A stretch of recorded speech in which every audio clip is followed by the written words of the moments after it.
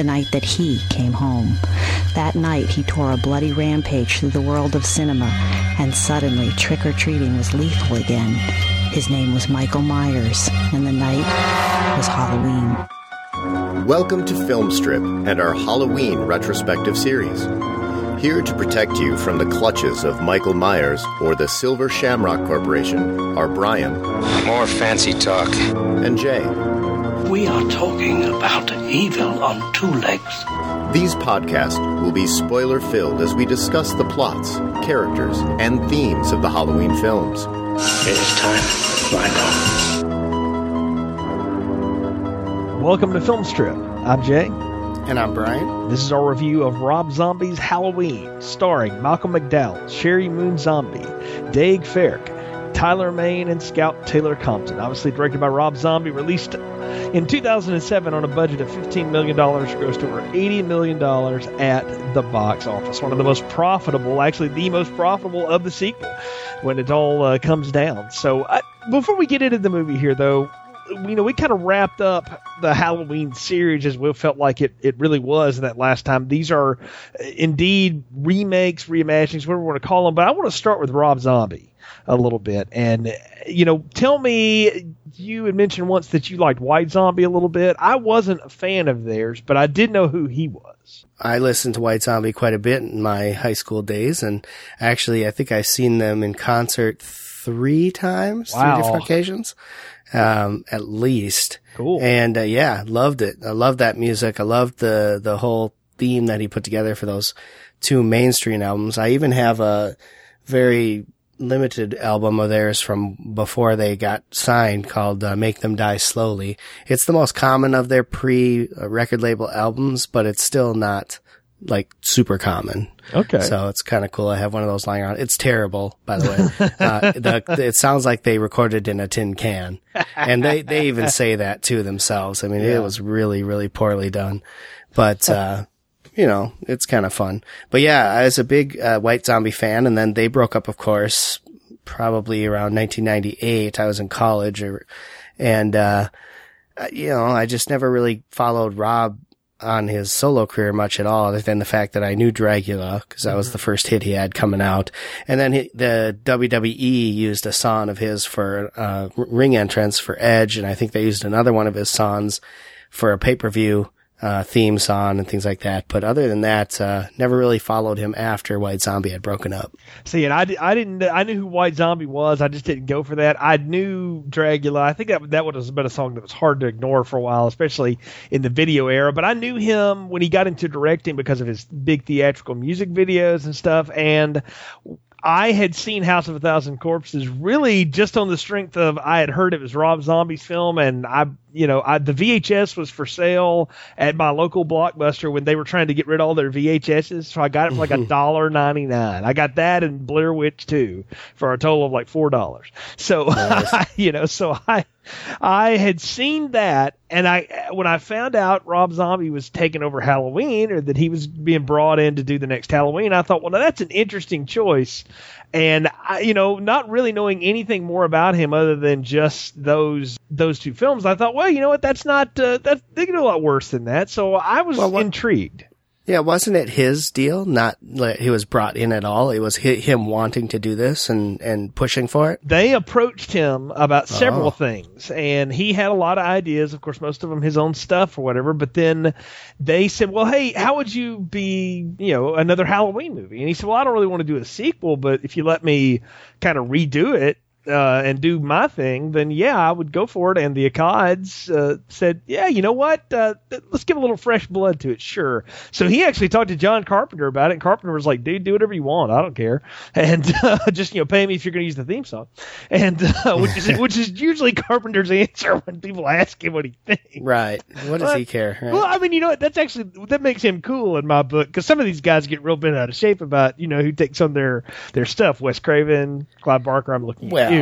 But he said go with it, and Zombie said, well, I'm only going to do it if you guys let me tell this as the story of Michael Myers. It's not going to be about a girl. We're not really even going to focus on that very much. I really want to do this movie about Michael Myers. And the compromise was, well, you can do half of it about what made Michael Myers, but you got to give us the classic movie kind of remade, at least for part of the movie. So this movie really operates in two halves because of that. And we can talk about that as we get into it, but I didn't know much more about it other than just Rob Zombie was, taking it on. It was going to have a lot of the kid Michael. He was going to talk, and they got this big ex-wrestler to play Michael Myers. That was really all I knew about it going into it in 2007.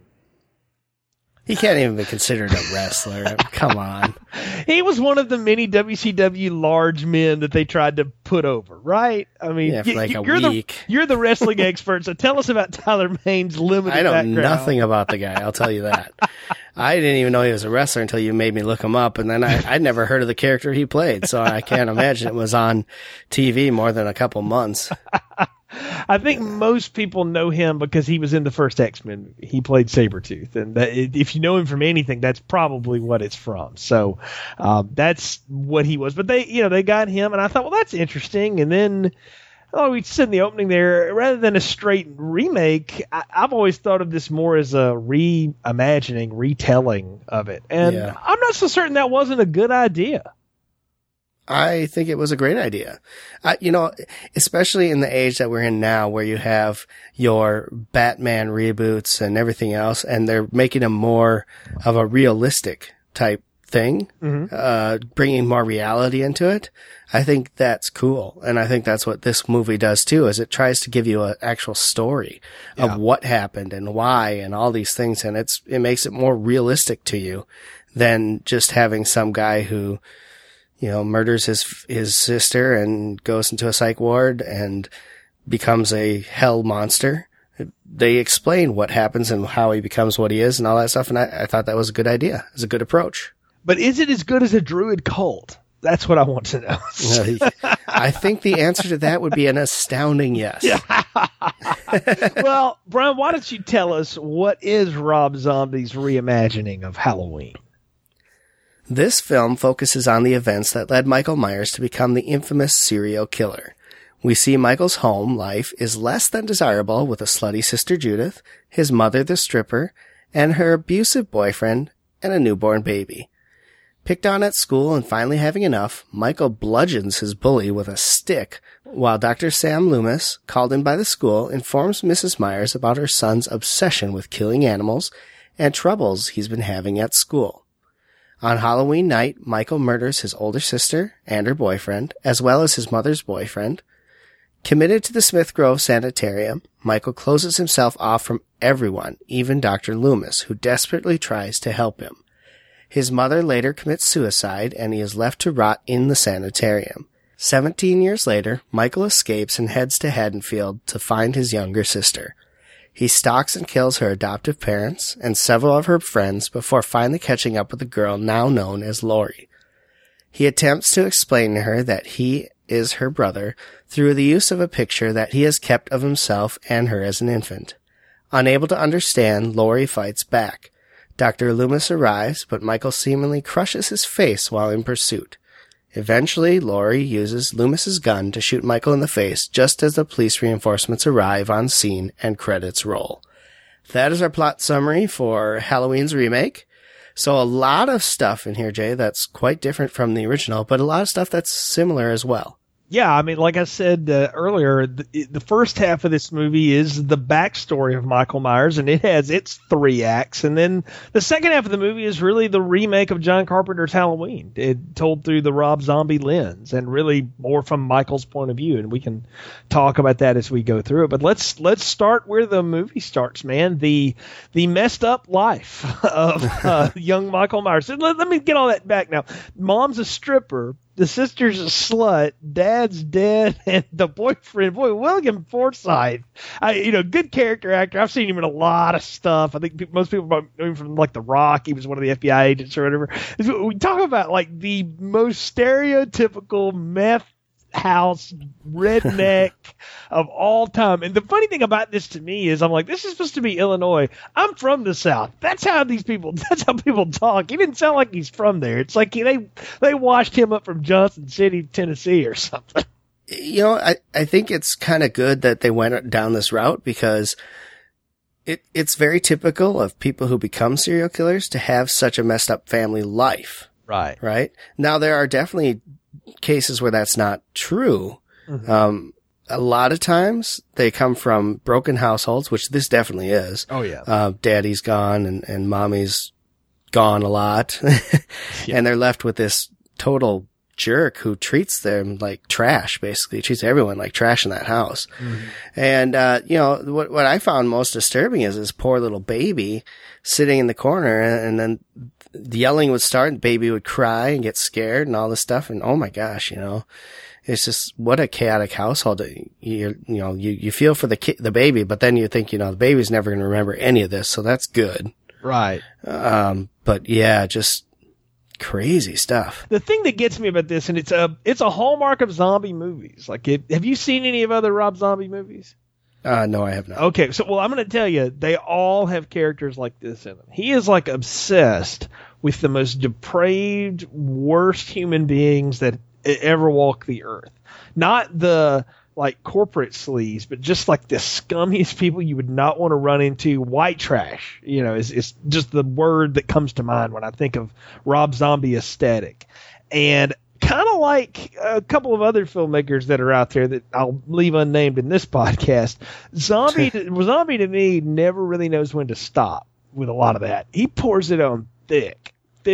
And the first thing we see is this kid in this chaotic household wearing a mask, playing with his pet rat, and then all this chaos at the kitchen table with breakfast and this back and forth with the mom and all this. And I'm just sitting there going like, and I remember in the theater, and every time I watch this movie, the first 8 minutes of it are so hard for me to get through because I just hate this kind of stuff. It's awful. It's awful to watch. And I know that kind of thing exists in the world. I just don't like watching it, and it makes it hard to get into. Unlike the first Halloween, it grabs you right from the spot because it was that opening shot and it was all that artistic stuff going on and this creepy music and stuff.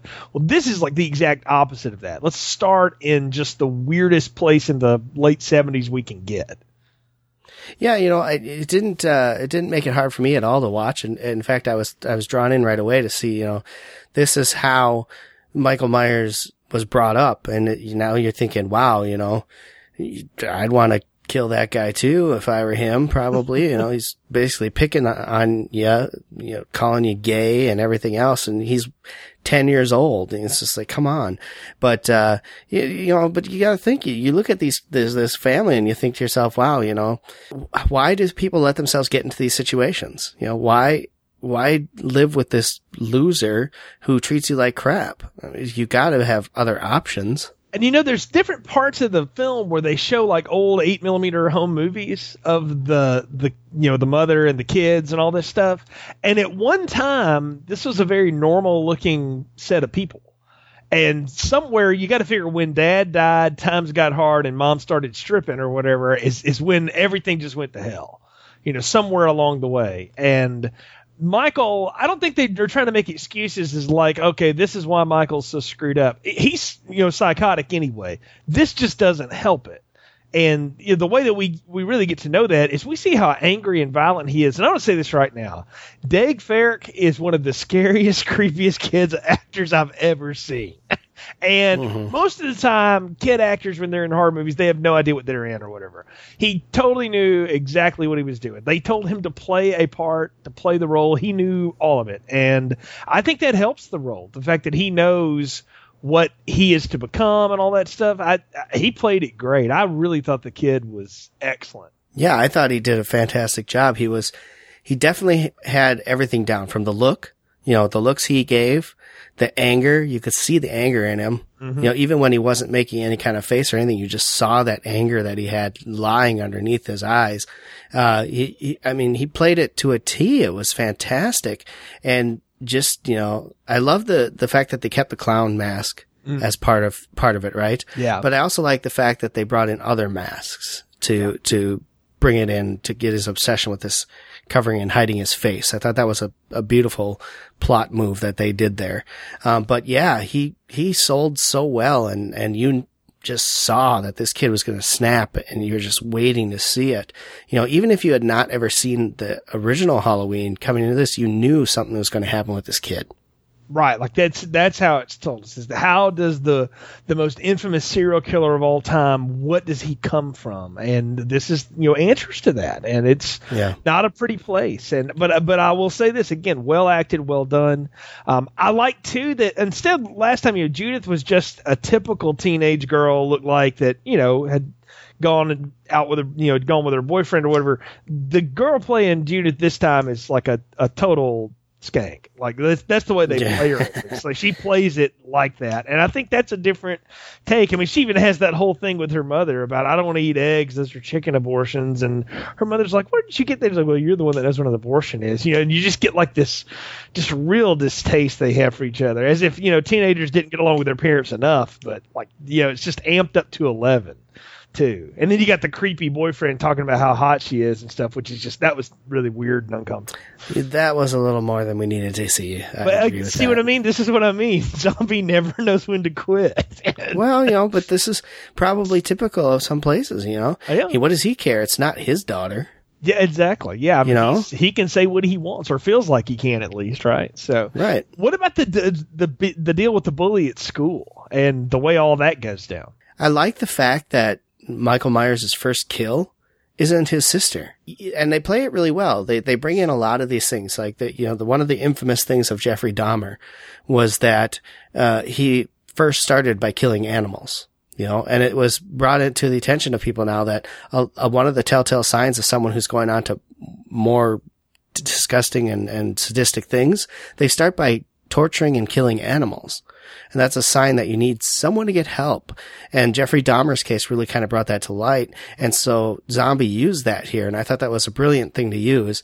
I like the fact that they found all these pictures too. Like he's documenting his kills, which is interesting. According to Zombie and his research, that was exactly what somebody that is a sociopath would do as they go further and further into darkness. They get off on the death. And that's straight out of like BTK and people like that. This whole Michael Myers backstory, I actually really enjoyed it a lot because I thought it told me a layer of Michael Myers that I didn't know before that was well explained and needed to be explained. I think someone just doesn't become a serial killer by accident. There's events and things that lead up to it, and this was an awesome explanation of that. Well, in 1978, you could just have a guy that just went crazy and stalked babysitters and killed them. That was the simplicity of the story, and that's why it worked. But in 2007, we've seen all this. We've got all the 48 hours type shows and all that stuff. Like, we know this stuff, right? So we got to up the game. And the way you up the game is you tell the story and you tell it from origin. And it's a dark one for sure. I mean, a very dark origin. And I don't know. I liked it. But the bully thing at school is the other part of this that I really liked, is the idea that he would not only be an aggressor to defenseless things, but that he would also be someone who was picked on by bigger and older kids, and he gets into it with those two kids in the bathroom over the picture of his mom and dressed up as a stripper. Yeah. And, who wouldn't? The last thing you want is have kids do is find pictures of your mom who as a stripper. I can't remember if she was naked or not. She was not. That's the one thing a lot of people will notice is that almost every other female actress in this film gets completely naked except for the mom who's a stripper. So, but anyway, not that I wanted to see that. I'm just saying it was an odd choice. And it's not like Sherry Moon, is averse to such things. But anyway. Right. Yeah. No, and I mean, if someone had a picture of my mom in provocative pose like that, I'd probably try to kick the crap out of them too and get pissed. Right? I mean, I wouldn't kill them. Yeah. But I don't think that was why he killed them. It was more other things building on top. But, that lands him in the principal's office, of course, as it normally would. Well, they were fighting it. Yeah, exactly. What landed him in the principal's office is when he told off the principal. Well, he told him to F off, and that didn't help. And then the principal goes through his backpack and finds all the crazy pictures, calls the mom down there, and we get to meet our new Dr. Loomis, who's a child psychologist called in because he's a friend of the principal to kind of look at this and to talk to the mom about, look, your kid's got some serious problems. And Malcolm McDowell, my favorite casting choice of Rob Zombie's was to put Malcolm McDowell in this role. I love this guy. I don't care how bad the movie is he's in. He always gives a really cool performance, and he has this neat gravitas. He's a different energy than Donald Pleasance, but I really liked him as Loomis. I loved his casting. I really enjoy his character acting. I liked him on Heroes when he was on there. That's really what I know him from. I don't really recognize him from much else other than that, but I really enjoyed his take on Dr. Loomis. I thought he did a fantastic job. I like that it showed, all we know from Dr. Loomis from the original series is that he had tried to break through with Michael Myers for 10 years at that point. I like that we're seeing what he was trying to accomplish. He was trying to bring out the human side in him, find out if he had any remorse, anything like that. And it was cool to watch. I thought that Malcolm did a fantastic job playing Dr. Loomis, and I like him much better than Pleasant's version. You're not the only person I've heard say that, and to me, they're different characters, and I appreciate him for what he's doing as the Loomis character here. I just thought he just had the right energy for it. I don't know. I just really enjoyed his take as Loomis, and I like how they introduce him early here. And when they get into the parts, we'll talk about them at the asylum. I like those scenes too, but I really like how he's trying to relate to the mother and tell her, look, we got to get your boy some help. I don't want to offend you. I'm not here to try to take over your life. I'm worried about your kid, and that's all me and the principal here care about. And Michael sees all this going on, is the thing, and he runs off down the hall, grabs his stuff, and just bails out of school. And that's when he catches up with the bully who's getting out of detention. And what would you say about what goes down there, man? Well, I thought it was interesting because they showed him stalking the bully. Yeah. Right? Like he was watching as the bully came out from a distance, like a Michael Myers is known to do. And he hears the bully say, if I see Myers, I'm going to kill him. Mm-hmm. I think that's what snaps him. I mean, I really do. And so he goes and basically hunts him. With a big, broken limb, and beats the shit out of this kid. I mean, it's hard to watch what he does to this kid with that stick, because he hits him the first couple times and the kid's like, you're going to get it now. And then he really gets him once with it, and the kid's tune's totally different. He's like, dude, stop. I'm sorry. Let it go. And of course, Michael's not going to let it go. And I love what really gets him is he pulls that mask up, and he digs around in the bully's jacket pocket, and he finds that stripper ad again with the mom in it, pulls the mask back down, and then, he just goes to town on that thing. And the one thing I'll give Zombie credit for, he and his DP here did a great job with the shots of it going between Michael swinging that stick and this, the last things this kid sees in the sky as he's having his brains beat out. I mean, it is a brutal kill, but I realized something, if I hadn't already figured it out in the first 10 minutes of the movie, was that this movie is going to be unrelenting in its brutality. I'm not supposed to be scared by it as much as I'm just supposed to be unnerved by all of it. And I think that's what Zombie's going for. Well, I think he's going for a more realistic look, you know? If someone were to take a big stick like that and beat the tar out of someone, this is what they would look like. I mean, the blood, the face, the dark blood, all that. It was very gruesome, but it helped you understand what this kid is doing and capable of. Yeah, exactly. I mean, he leaves him there just in the park, and then he just goes home. Just like, no big deal. Which is that's even scarier, at that point. That's when it gets frightening, is the next thing you see, he's sitting in front of the television waiting to go trick or treat. And it's like, wow. But you mentioned it before. They make his first kill not his sister. And, his first human kill is the bully. And I don't know, it's a different way of looking at it, but I guess he decided that was enough. Let me ask you this. What do you think really made him decide, well, tonight's got to be the night that I take out everybody else in the family too? It's a good question. I think he snapped because the boyfriend was being a real jerk again, and his sister and her boyfriend promised to take him trick-or-treating, and they didn't do it. They went up and had sex instead, and I think they just snapped at that point. I mean, we see him like sitting at the kitchen table eating candy, which, by the way, with Love Hurts going on in the background. What a weird song choice. That's another Rob Zombie thing, is to have just weird songs playing at different times. But you got that, and then he just decides, okay, I think I'm gonna get busy now. And he gets up, and let's go through these 3 kills, piece by piece. He gets a roll of duct tape and a knife. And I will admit, and I'm not proud of this fact, but I've been intoxicated to the point before that I slept pretty hard, afterward. Much younger days, I will say that now, and I don't recommend that activity for anyone. But I don't know that I would sleep with someone putting duct tape around my face. You would hope not. Yeah, he completely straps the dude down. It's amazing what he's able to pull off. Yeah, and I thought, while I was watching him do this, I thought what he was going to do was, he had them all head to toe basically. I thought he was going to cover up the nose then with duct tape and let him basically.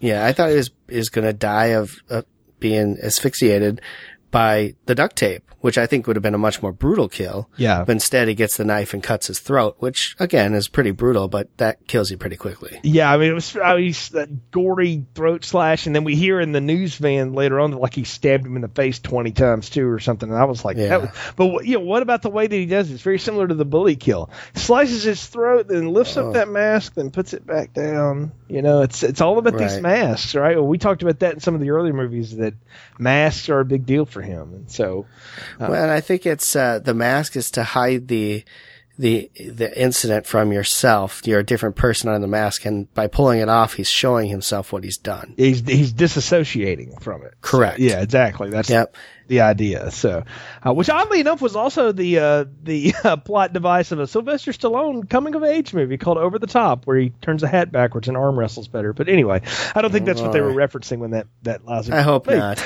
Yeah, so maybe someday we'll go down that road. I mean, I doubt it.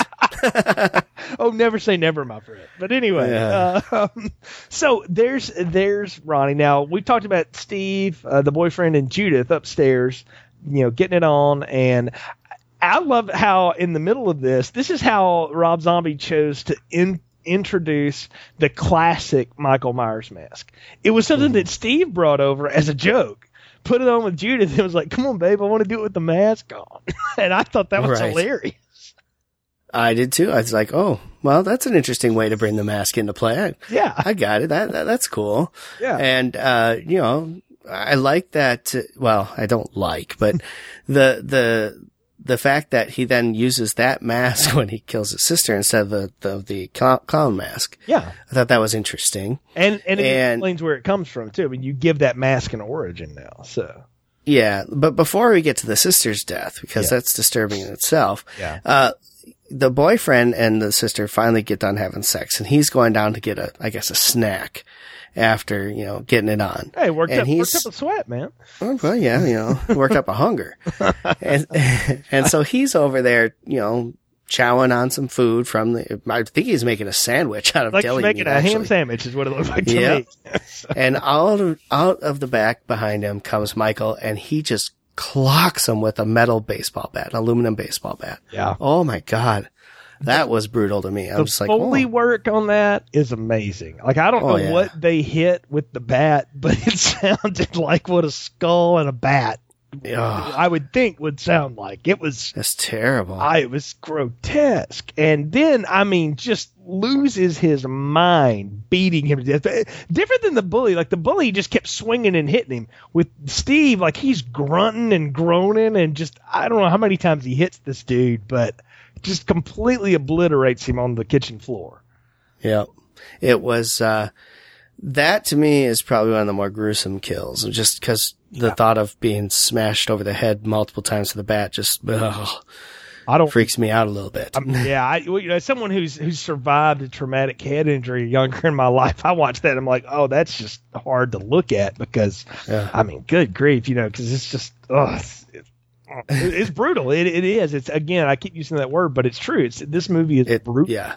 And, this movie is very brutal. Yeah. And I'll say that too. I'm not the first person to come up with that. I'll tell you, actually, the first person I heard say that was Rob Zombie's wife, who saw the early cut of it, of course, and said, God, this thing is brutal. And he said, yeah, that's kind of the idea. And that's certainly where it goes. But I'm going to tell you, the disturbing kill of all of them is the one coming up with Judith. This is just creepy. And I've seen the behind the scenes thing, so I know it's not the kid for part of it. He's only in just like a scene or two of it with her. Really, all they do is they get him to walk in, pick up the mask, put it on, start walking toward her, and then it switches to the stunt double because they didn't want the 10-year-old to paw all over the 20-year-old woman. Which I'm sure she wasn't cool with that either. But that's the weird part. She's laying there with headphones on, listening to "Don't Fear the Reaper," and which is still an awesome song and still needs more cowbell. And Michael walks up, puts on the Steve mask, which is the standard blank face mask.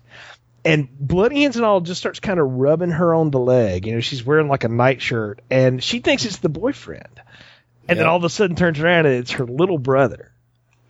That's a little awkward. Yeah, just a tad. But in that family, not too surprising. You wouldn't think, right? Like it's very weird. And then of course she starts, jerking him around a little bit and slaps him in the face a couple times, and then he buries one right in her chest. Oh yeah, I think it was in her stomach. Yeah, yeah. What up? Just deep dive.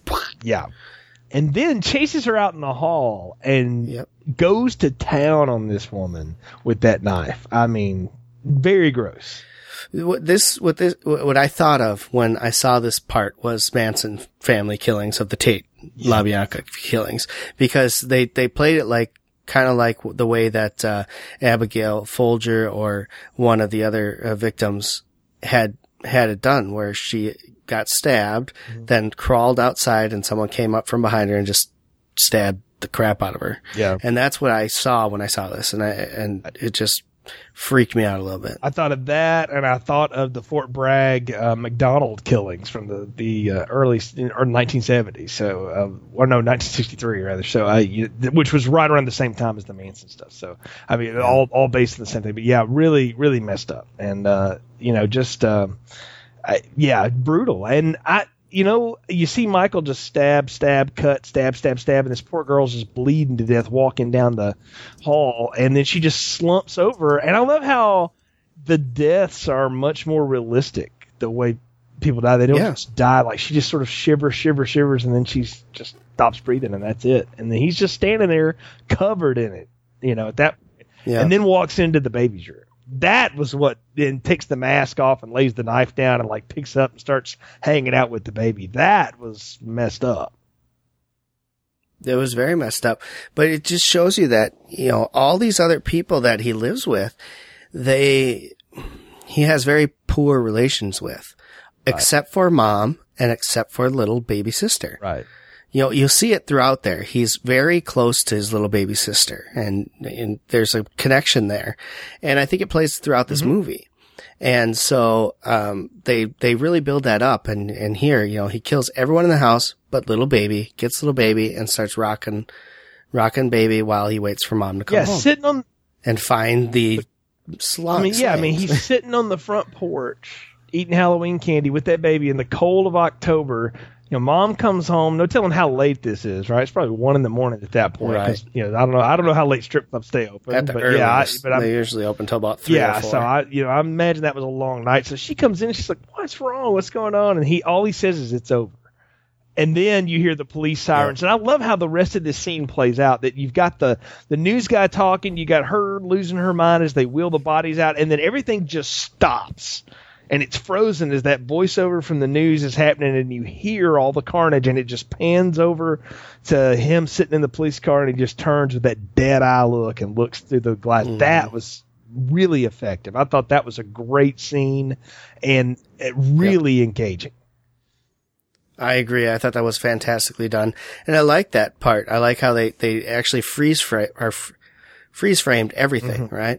It just was, nothing was moving. You got the voiceover and you got to the cop car, and that's when he turns and looks at you as if it was not actually happening, but they wanted you to see. And I thought it was really And then cool. the next thing they do is him at the sanitarium. 11 months later, he's sentenced, for this, and he goes to under the care of Dr. Loomis at Smith's Grove, and we see them in session together.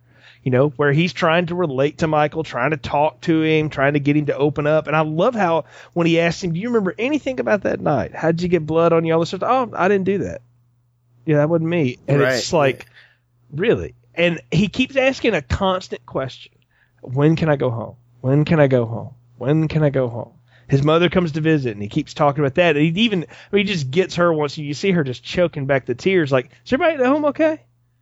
And and what you realize is, like, either there's one of two ways you can read that. Either he is that sadistic and just wants to play it over and over again, or that is the last bit of his humanity sort of seeping out of him before he becomes the monster that he is. Well, and I don't think he becomes fully the monster that he is until after he goes on the rage in a little bit here. But I think what it is his showing his disassociation. Yeah.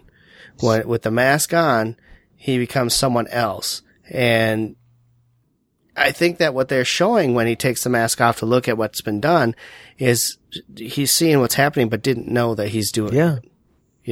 And that's a thing that actually does happen, where people totally black out when they commit these horrific crimes and don't have any memory of them.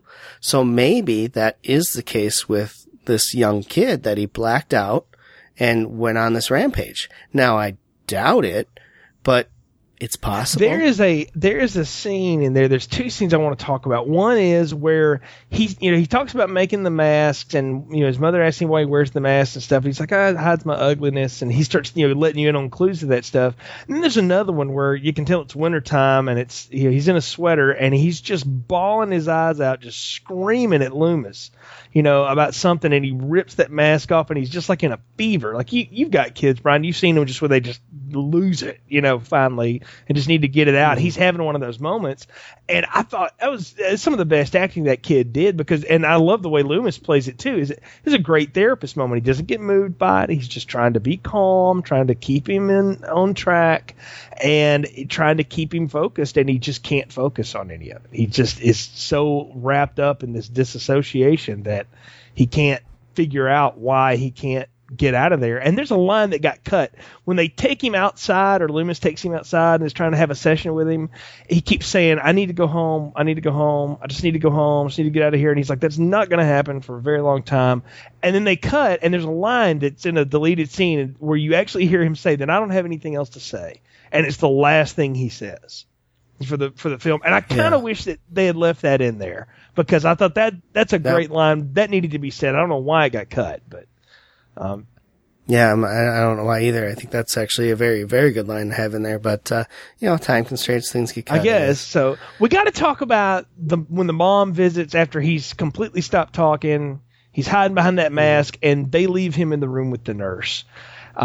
Mom brings him a picture of him and the baby, him holding the baby, presumably not long after she was born, and a little black and white picture. And of course, Mom and Loomis walk out, and Loomis is talking about, "I'm going to have to give him electric shock treatment, something, anything."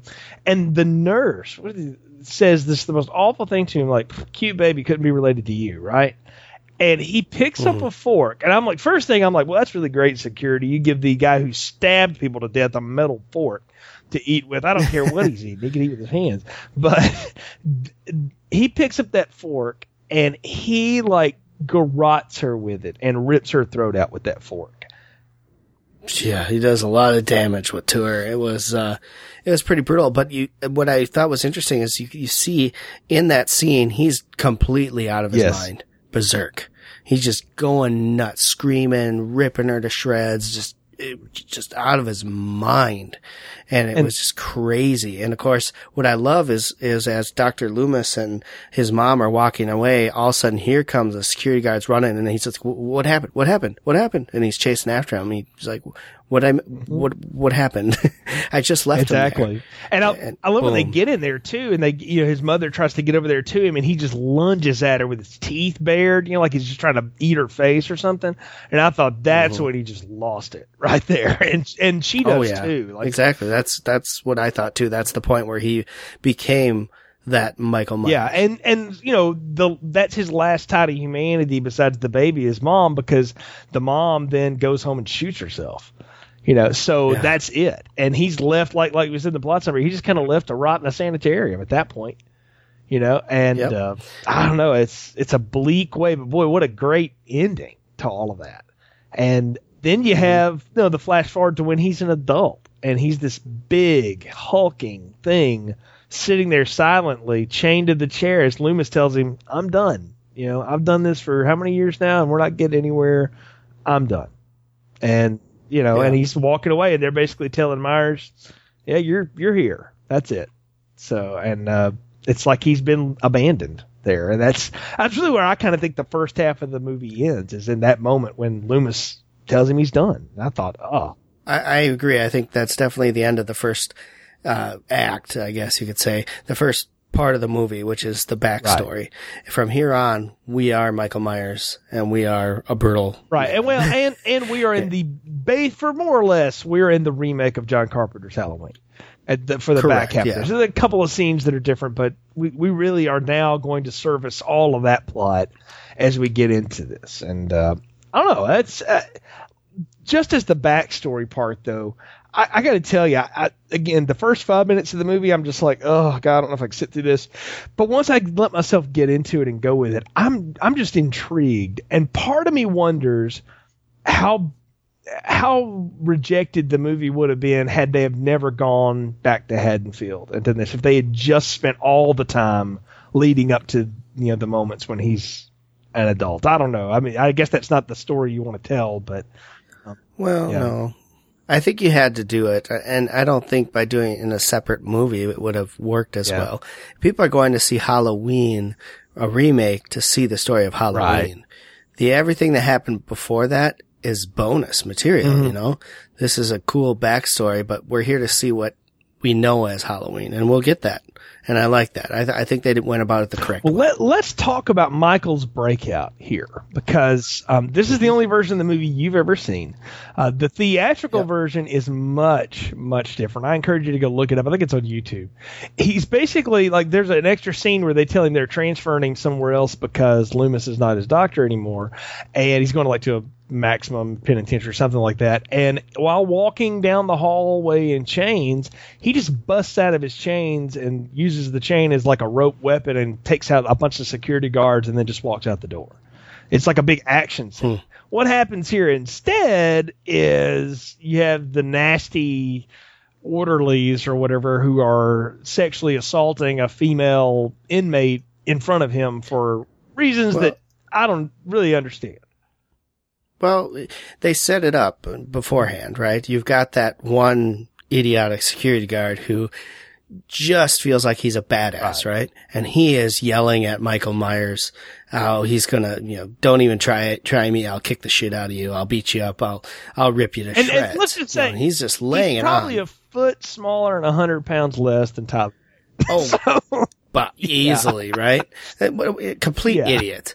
And that's what he's doing. So they set that up. And then, of course, they set him up as a real jackass. So what was a jackass do? Take advantage of psychiatric patients by trying to rape one. And why they go to Michael Myers' cell, I don't quite get, but, I guess it's him trying to show Michael Myers, you know, that he's got control over him or something. And that backfires quite badly. Because him and his buddy get completely torn up by Michael in his orange Halloween mask, as it were. He breaks one guy basically in half, throws him to the ground, and then gets the other dude and just thunks his head off the side of the wall and kills him. Then grabs the keys and just walks out the door. And it's like, wow, that... I don't know. I'll tell you now, I've never liked that version of it. I always liked the action scene version of it because it literally comes out of nowhere, Brian. Like they're walking him down the hall. He's as docile as ever. Then all of a sudden he moves his arms and boom, boom, pulls both of them loose and just starts throwing people around. It's a big action scene. The sad part of it is, and I guess the part to just drive home how bad the dude really is, he's got one friend in there, Danny Trejo, who's kind of taking care of him the whole time he's been there and stuff. And Ishmael, he doesn't even live. Like, he kills him and he drowns him in a tub. Like, it's even worse. It's like he didn't even make it quick. That's to let us know, I think, though, that you don't believe there's anything left in this guy, that he is nothing but a monster now. And it works. Agree. I mean, that's an effective, use of that. I agree that that's exactly what that was to point out, because you see him pleading with Michael, why are you doing this to me? Michael, please let me live. And he has nothing left. There's nothing left there to even call to stop him. I mean, this guy is the only one other than Dr. Loomis in the whole place who's ever treated him well and done everything for him. And he'll kill him. Just like he's nothing, because it's all about getting out of there and going back home. I mean, that's what he's going to do. So, and the way he gets there, Rob Zombie went out of his way to say, we are not going to have him drive a car. Like, it was like, no, he's not driving a car. So there's not going to be any of that this time. He's going to walk 100 miles to get there. And along the way, we have this, what I can only describe is just this odd scene, almost non sequitur, where we meet this character who pulls up in a truck and is talking a lot of trash to people that wash the trucks for some reason. And while he's, in the stall, Michael comes in and is like, kind of like your clothes. I think I'm going to take it. It's kind of like the scene out of Terminator 2. I need your clothes, your motorcycle, and all of your weapons now. And, I don't know. I didn't personally need to know where he got the jump suit from. I would have been fine if it would have been like before, like we just see a random mechanic killed on the side of the road. I don't know. Well, yeah, I don't mind it, actually. I thought it was interesting, but it probably wasn't necessary. I fully expected him to take the semi then and start driving it around, but how do you explain how he learned how to drive exactly. that? It's one thing to drive a station wagon. It's another to get in a truck with 18 gears. Which is, again, they make a point. He doesn't do any of that. He just walks out and walks his way there. But it's very weird. I don't know. But, he goes back to his old house is the thing. And in the floorboards, apparently sometime before Mom got home and discovered the carnage, he buried the knife he used and that Halloween mask. Well, and there was definitely time to do it. We don't know the time difference from when he stopped killing to when he was sitting out there and when she arrived. So I assume there was time for him to do that and bury that kind of stuff. But I like that idea. I like the idea that here he is in the sanitarium this whole time, making new masks every day almost, right? Just constantly making new masks and wearing them. Yep. But what he does when he gets home finally is find that one mask. That was the mask he really liked, and he's kept it, puts it on, and then he becomes the Michael Myers that we all have known before. And I like that. I'm going to say something controversial. Besides the first two movies, which are the original mask, and I love that mask, and it looks great, this is the best-looking mask they've ever pulled off. That is a sinister-looking mask, and most of it is modeled off of Tyler Maine's face, oddly enough. They just took they had a photograph of the original mask from like one of the production stills of the first movie because it doesn't exist anymore. It's just latex, and they created the mask off of his skull, basically. And I thought they did a really good job of incorporating the two things. And if you see Maine outside of it, you kind of get, he's kind of got that Shatner-esque face almost in some ways. So it works. But I like the evolution of the mask, and I thought it looked great. And I love that scene which it's kind of rotted, and as latex would be if it had been in the ground for 20 years, And he's starting to get his stuff together. And now it's time to introduce the new Laurie Strode, and totally different take on that character than last time. Last time she was like a better way to say it, the virgin in terror, right? Not really sure of herself, very introverted and stuff. This girl, on the other hand, she's sassy. And I want to tell you, I liked that change. I didn't want him to do a clone of Jamie Lee Curtis. I was like, dude, if you wanted to do that would have been boring. I kind of like the performance that Scout Taylor Compton gives us here. Yeah, I think she's spunky. You know, she's got some fire to her. Yet she still seems to be innocent. Well, sort right? of. I mean, you mentioned that before, but like she does that whole thing with like putting her finger through the bagel, which of course wigs her mom totally out. And I thought, that's the kind of thing though that would have gone on in Michael's house. So she's not too much different than her older sister in some ways. She's just been raised a little bit better. That's a teenage thing, you know. I mean, I did crap like that when I was younger. I had no idea what sex was at the time I was doing that, you know. I mean, come on. I just seen a couple pornos and you know, figured my way around, right? But hard to figure out. Right. So, I mean, she still seems, based on her interactions with the friends who are going off to get laid again, as usual, it just seems like she's still innocent. She's the good girl of her friends, for sure. Yes, for sure. She's just not the same one. But you know what? She's a kid this would be the early 90s. So she acts like that. I mean, that's how she's supposed to act. Yeah. Did you catch the casting of one of her friends, Annie? Danielle Harris comes back. Jamie. That's a total Rob Zombie thing. There's a lot of cameo, people that pop up in here and stuff that he wants to put into movies and things. But I love that idea is that he didn't think she'd do it. And they asked her and she was like, sure, and so I don't know. I liked that little move. It was a nice little nod to the fans that, we know the history. That's cool. I thought it was cool as well. I was trying to remember which one she was in, if she was in this one or the next one, and apparently she's in both, but I really enjoyed looking at that, and I said to the wife, hey, look, it's the little girl from, Halloween Not so 4. little anymore. I think she was 30 when this was made, so even though she's not a big person, so she looks young. She's always looked young anyway, but I thought it was neat though, but what's funny is to watch her and to sort of take on this role. Annie was she wasn't the dumb friend, I guess, last time. She was kind of the smarter one. She was also the one that was looking out for Laurie in some way, like she was trying to hook her up with a guy and all this stuff. And they kept some of that in place. I kind of liked that. Yeah, well, they talk about the boy that thinks she's cute and this and that, and it's kind of a callback to the same thing where I'm going to make you call this boy up, But anyway. But Laurie goes along with it this time. That's the difference, is the last time Laurie was like doing everything she could to get out of that. Oh, for sure. This was like, you know what, that would be kind of cool, actually. Like, she goes with it. And I thought, well, that's, again, a nice subtle change. Yeah, definitely. She's definitely got more confidence in this one. And like I said, she's spunkier. And I like that as well. But yeah, I liked the casting for Annie. I thought that was really well. And, the whole thing with her, bizarre. So, but I like the casting of Danielle to play this Annie character. Then you've got the other friend, Linda, and her boyfriend, who is a real stoner, right? I'm going to tell you, these girls are dating stoner. Guys way below. I mean, like there must not be options. I don't know. I guess we don't know their social standing, they but must not have good options in Haddonfield. That's all I'm saying.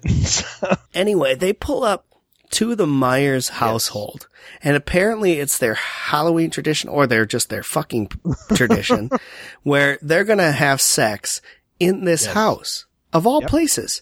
I guess because they think nobody's going to go looking for them there, or they can't get caught. I don't know. But what the hell? I think it's supposed to be provocative or something, or it's just what crazy kids would do, I guess. I don't know, man. It's very weird. I agree. It's stupid. Well, it is. Well, and of course, up until now, who knows how many times they've done this, and it's never really been a problem. But as we know, Michael is back, and now it's going to be a problem for them. This is going to be a bit but of an issue. I'm thinking, what the heck? But I like how they preface it with the fact that I can't believe they're going to sell this house. Where are we going to go now? It's like, this is the place they go to have sex. Yeah. So now they have to find a new place to go to have sex. Yeah. And it's just like, wow, that's really kind of disturbing that you would choose an old abandoned house like that. But and this is something we'll see Michael do. He walks in on both of these girls while they're having sex. Like, he watches them the whole time, while it's going on. And it's very weird and disturbing. And Bob, I mean, the kills are almost the same though. Bob gets up to, go get beer or whatever and gets stabbed and hung through the wall. And then Michael comes back with the sheet, doing the whole ghost trick thing, and hands her the beer, and then strangles her from behind. Now, this time, I guess she's not on the phone with anybody, but she's standing there full. I'll give the actress credit, man. I mean, she was totally nude for at least half of the time she's on screen, and like he chokes her and then picks her up and walks her down the street. And from what I understand, it was quite cold outside. That was not a comfortable moment to do that, but it's disturbing. I mean, again, it's brutal. It's a brutal death because you can almost hear him crushing her neck with his hand. Of course, Tyler Mane's got huge hands, so he wraps them around that little Hollywood actress face. Well, he does the head jerk, doesn't he? With her? Pretty much. Jerks her head back and just snaps the neck. Yeah, just a freaky way to do that. But it is very much true to the original, which I thought was kind of cool. I would say it's true to the original, but at that point is when I realized that this is the part of the movie Rob Zombie is not interested in. He is not interested in retelling John Carpenter's Halloween. He wants to get to his visions of this, his part of it, and he feels like you kind of got to go paint by numbers and do some of this stuff because it's what's expected. But it's not as... I'm not as into it as I was maybe last time, because last time it was much more suspenseful and it was all played for, he came out of nowhere to do it. Now we know he's there the whole time. It's just waiting for it to go down. It's a different vibe together. Yeah. I don't know. I didn't mind it. I thought it was good. And I like the fact that the reason he kills them is because they're in his house. Yeah, having sex in his house. I mean, that makes a lot more sense than him finding them. Right. He's not stalking them around the same corner. Yeah. So yeah, exactly. So I thought that was a good way to do it. And then, of course, Danielle's character, Annie, she's up next. Yeah, she gets Lindsay over with Tommy and Laurie to hang out and stuff so she can go have sex with her boyfriend, and they're going at it on the couch, and Michael's like standing over them as it goes down. And then just pulls dude off of her, kills him, and goes to town on her. And I want to tell you talk about really, taking one for the team. Danielle Harris gets thrown around that living room and that kitchen. And like when she's scraping the floor with her fingernails on that wood floor and he's dragging her, she finally gets to the front door and he's right behind her and just grabs her and throws her back in. I really thought, well, she's going to be dead in like the most brutal way, but she's alive, which is the scary thing. He leaves. I was shocked. He leaves her alive, bleeding on the ground, and hangs the boyfriend up like a pumpkin with a pumpkin on his head, like a decoration or something, and all to wait for Laurie to come over and find them. And it's like, I don't know, it's really. Again, it's twisted, but it's neat because that's what happens when Laurie comes over. I mean, imagine you walk in and there's your best friend on the floor, cut up. I mean, torn up and screaming, and she's trying to talk on the phone, and then there he comes out of nowhere. Yeah, this kill or lack of kill, but this whole attack, is to me the most disturbing of the film because. Like you said, she is trying to escape. She gets to a phone. The phone's not working, right? She gets dragged from behind and she's just like, no, pleading. It's scared out of her mind as she's being slowly dragged out of that room. And that whole thing was just like, that freaked me out because you're thinking in your head, she knows she's going to die and she is terrified right now. And you're just like, and he's toying with her. He's toying with her. He could just kill her, but he's toying with her. And that's just, so just disturbing. It's sadistic. And it shows you how much of a monster he really is. And And I'm with you, man. When Laurie comes into that house and she's alive on the floor, clutching to her last, breaths, basically just clutching her to her life, just completely brutalized. I mean, she is torn up. And then looking up and finding her boyfriend just hanging there. Good Lord, right? How messed up that looked. And then the real kicker is that unlike the last movie where Michael chased Laurie and really just got her cornered around all of her friends that were dead to scare her so he could go and stab at her, he like knocks her out and then carries her off. And Yeah. Well, and I think it shows that he's not out to kill Lori in this movie. Whereas in the first one, he's out to kill her. Yeah, in this one, he's trying to reunite with her. Yeah, not at that moment. He is not there to kill her. He is trying to relate to her in some way. He has found her. And that's the thing is I wanted to ask you, because they don't really explain it, and I guess they don't have to, but how does he know that's her? How does he figure that out? Well, there's when he goes and kills the parents, the foster parents, he grabs a photo of her from the hall, and then the mom says, "No, not my baby." I believe that's her words. And I think that's when he knows. I guess so. I just always wondered how he knew that was his sister. But they don't explain it. It could be just one of those, there's one point where she drops something in the mail slot and he like smells the mail, and I was like, okay, whatever. I mean, it doesn't need explaining, I guess. Maybe he would just know. He would know the resemblance. I don't know, but he could be. I'm not sure exactly. I don't think they do explain it. I mean, but that's where he first sees what she looks like. But he does reacquire her, which I think is interesting because, unlike the last time, what we kept saying is call the cops, right? That's exactly what she and the other kids do. They call the cops. The cops come over to the house where they're all holed up, and all of a sudden he breaks out and gets shot a few times, and it's no big deal, and he kills both of them and leaves the two little kids, but then takes Lori off with him, Meanwhile, Loomis has made it into town, has hooked up with the sheriff, Chucky himself, Brad Dourif, and he gets the exposition of explaining to us how the heck the Myers daughter wound up living in the same town again. What an interesting story. Great. Huh? I mean, he said, I walked in on the suicide. I see this kid, this baby sitting in the middle of this bloody mess, and the last thing I thought was this kid just does not need this. So I admitted her out of the report. I take her to the nearest town hospital, and I think it's over. And the next thing I know, my friend in town has adopted the baby. So how bizarre, right? He plays it like, how the heck did that happen? And I thought, I'm glad that he's played it off that way, because that was one thing about the first film that if you want to nitpick it, it's how does that kid still stay in that town? It doesn't make sense. For the first film, it made it sound like she was living with family, that the Strodes were her blood relatives. It's almost played that way, but what we're told is that they're not actually. They're not blood relatives of the Myers. But So, I like the story though. I thought it gave it something. Plus, it's the story something too for him to do while he's driving around with Loomis.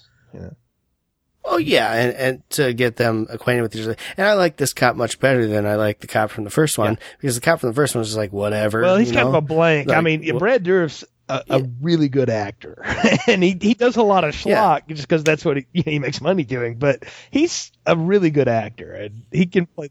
Well, and he seems interested in what's going on. Like, he knows the backstory. He was involved in a lot of the backstory. And so when Loomis comes in, he seems to know who Loomis is as well. Read his book. And when Loomis comes in, gives him I like that line. But, I like that he takes it seriously. Yes. And, I mean, at first he doesn't. He's just like, oh, you're just here to sell books. And then, Loomis kind of convinces him that, no, that's not why I'm here. I'm here because there's a killer in your town, dumbass. Exactly. And then he's like, oh shit. All right. And he goes with it. And I think that's much better than what the cop did in the first one, the original. So it was more believable. And so he's in town, and then all hell's breaking loose in this one street corner, basically. Right, exactly. Like he gets the call. You got the poor kids running. He gets the call. There's a stabbing, and it's his daughter. So of course he's losing his mind. And they're 10 minutes away. Which I thought, wow, this is a much bigger town than I thought it was. So yes. I blew my mind that they were 10 minutes away. But what I like about that is that the call's at his house, the cop, right? It's his house, and it's Lori who called, and they both look at each other like, oh crap. Yeah. At that point he was skeptical still, but believing enough to start looking.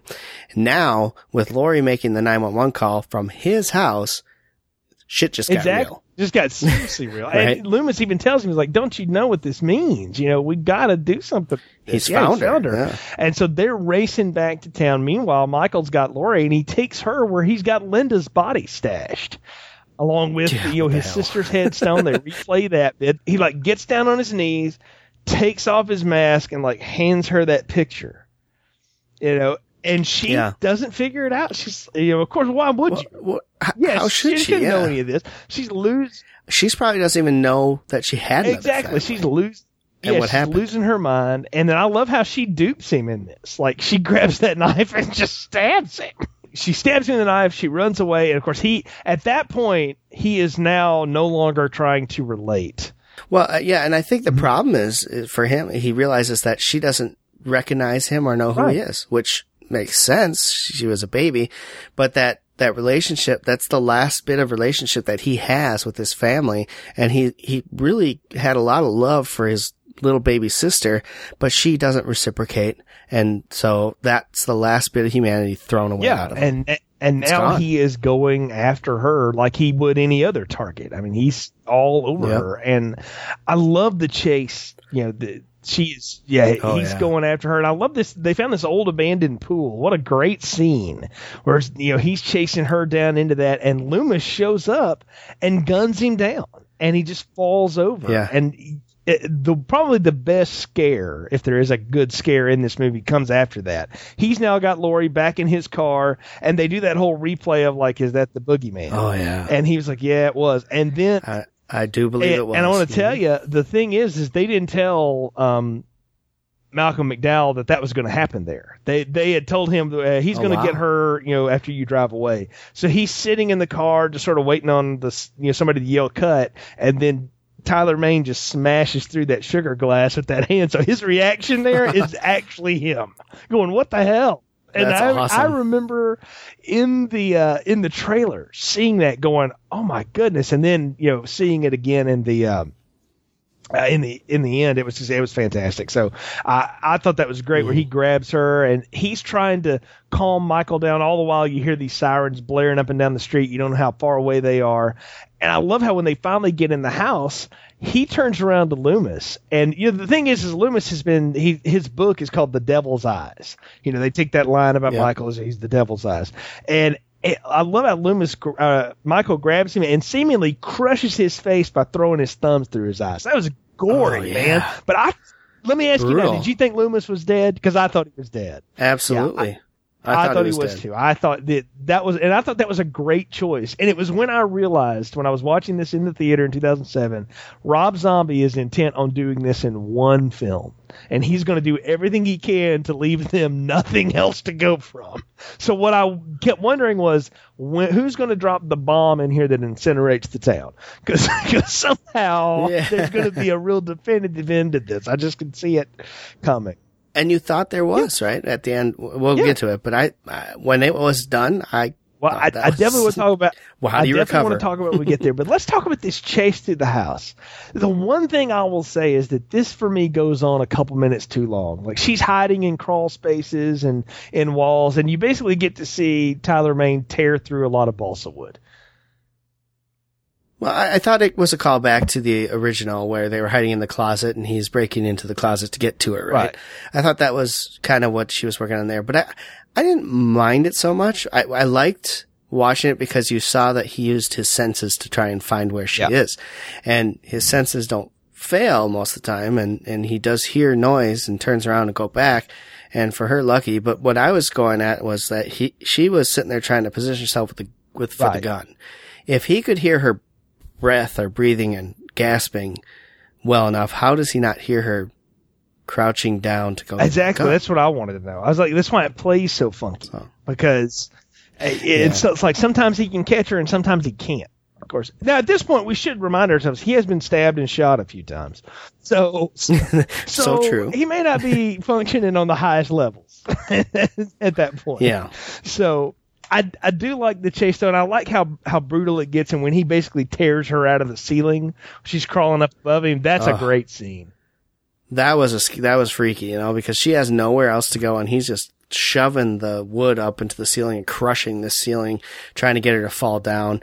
I like that scene, and I like when she finally runs out, and then you find out that Loomis, in fact, is not dead, as he basically tries to trip Michael on the way out. Exactly. They're still going at it, and finally she gets the pistol, looks up and is about to shoot him, and he just, totally charges her. And instead of him falling off the balcony, he takes them both off the balcony, and they thud on the ground. And I thought brutal. At first I thought, is that how he's going to end it? Because that's brilliant, Yep. And what happens next, though, is incredibly disturbing and yet satisfying in terms of a film experience. She wakes up on top of him, because apparently he's broken the fall, gets the gun and starts clicking it, and it doesn't fire, so she's got to reposition herself. And she clicks it again, and it doesn't fire, and you hear these sirens getting closer and closer. And then he grabs her wrist just as she pulls the trigger again and presumably blows his face off. I mean, the blood splatters all up her face. And, the great scene is she's screaming as it dissolves into a picture of, or a Super 8 of the baby when he was holding it as a kid crying. And it sort of intermingles with baby's cries versus her cries. And I thought, what a disturbing yet very satisfying end to a really weird, brutal film. Yeah, I thought it was a great end, and I'm thinking to myself too, well, she just shot his face. And she was brutally damaged when this all went down. I mean, she had blood all over her face too, cut up and everything from falling and everything else. And then when she shot him, the blood that came from everywhere, basically all over her. And I thought, okay, how the hell are they going to get a second one out of this? Well, I'll tell you. That's my question, and I think that it's exciting because I don't see how you survive a shot to the face. I will tell you now, when I walked out of the theater with this, and I rarely do this with films, I was like, I actually stood, and several people in the crowd, along with me, we were all clapping, going, that is, if you're going to do it all in one shot and be done with it. Don't set up a new franchise, and nobody wants any of that. We got that. If I want to go see that, I can go watch Halloween 4. I don't want to see that again.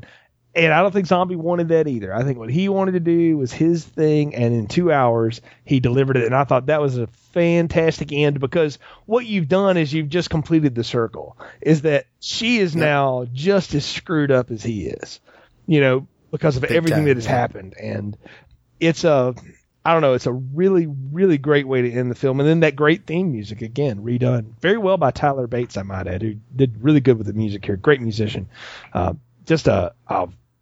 Again, though, it's a slog to get through this film. So, Brian, final thoughts, recommendations, popcorn ratings for Rob Zombie's Halloween. I gotta tell you, Jay, I didn't find it to be a slog to get through this film at all. I thought the pace was done really well. I thought the 2 breaks of the movie were done perfectly, and I just really enjoyed this film from start to finish a lot. I thought it was great.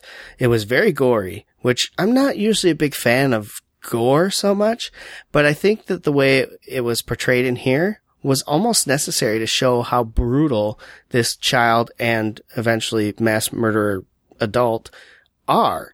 And so to me, it wasn't too much gore. It was realistic gore.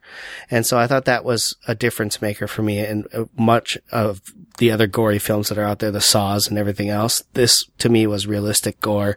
And so I liked that stylized thing that Rob Zombie did, because that's kind of his forte, is to be kind of grotesque. And, but as an overall film, I thought this was fantastic. I love the backstory. I had a great time watching that. It was a very disturbing film, but it is supposed to be. You're telling the story of a serial killer. There should be moments that make you go, ugh, and freak you out. And this delivered on all of that. So for me, I'm going with an extra large popcorn on this. I thoroughly enjoyed it. When I say this movie is a slog to get through, it's not because the pacing is off or I get bored or anything. It's just hard to consume it. And I think it's supposed to be. I don't think Zombie wants you to be entertained as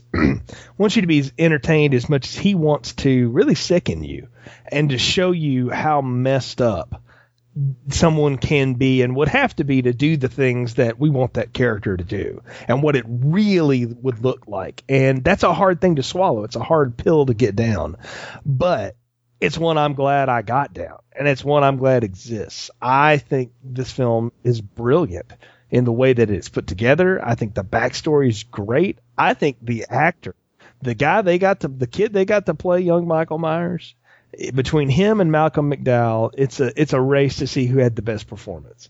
Great performances. I thought the side characters also very good. I love Danielle Harris in this. I really like Scout Taylor Compton as the more spunky Laurie and stuff.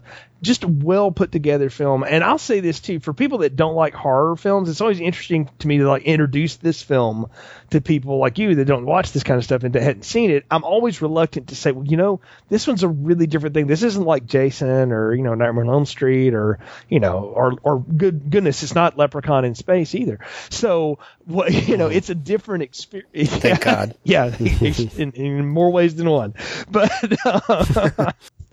But it is a different experience. But if you'll allow yourself to go with it as just a piece of art and go with it as a movie, there's a lot to be told here and a lot to enjoy. And even though it's a hard film to watch and a hard one to really let yourself go with, I think it's a rewarding experience if you like the subject matter. If you like the idea of how does someone get that deranged? What would that mind look like? The mind of the psychopath. Well, this is one take of it. And I think Zombie hit it out of the park. And when it was over, I thought, please don't do another one. At least don't do another one in this timeline. Go back and pick up at the end of Resurrection or whatever you want to.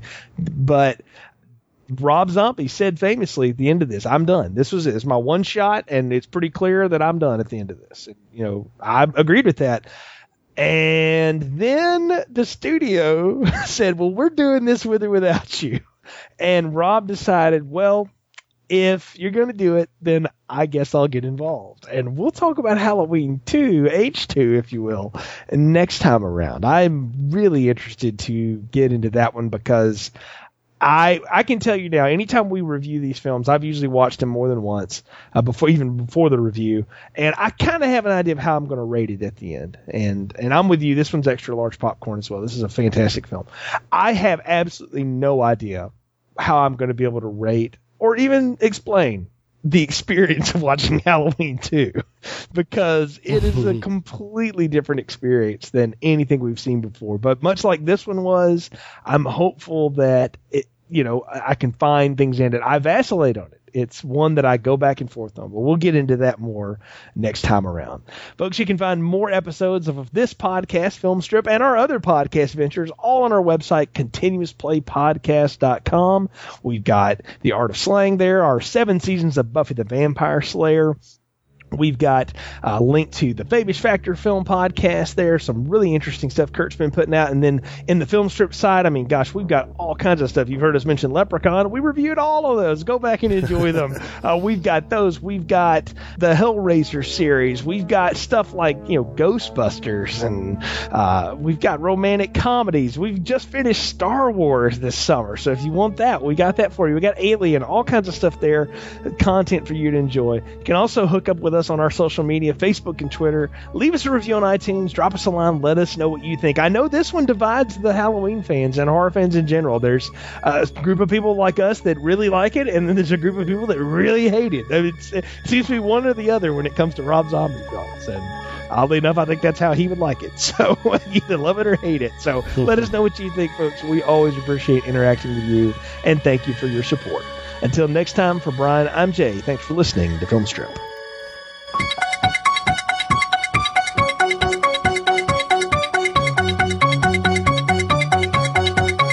Thank you for listening to our Halloween retrospective series. What's the boogeyman? As a matter of fact, it was. Please leave us a positive review on iTunes, like our Facebook page, and visit our website, continuousplaypodcast.com/movies, for more episodes. All content used or discussed in these podcast episodes is the property of its respective owners and is used under the Fair Use Act, Section 504, C2, Title 17.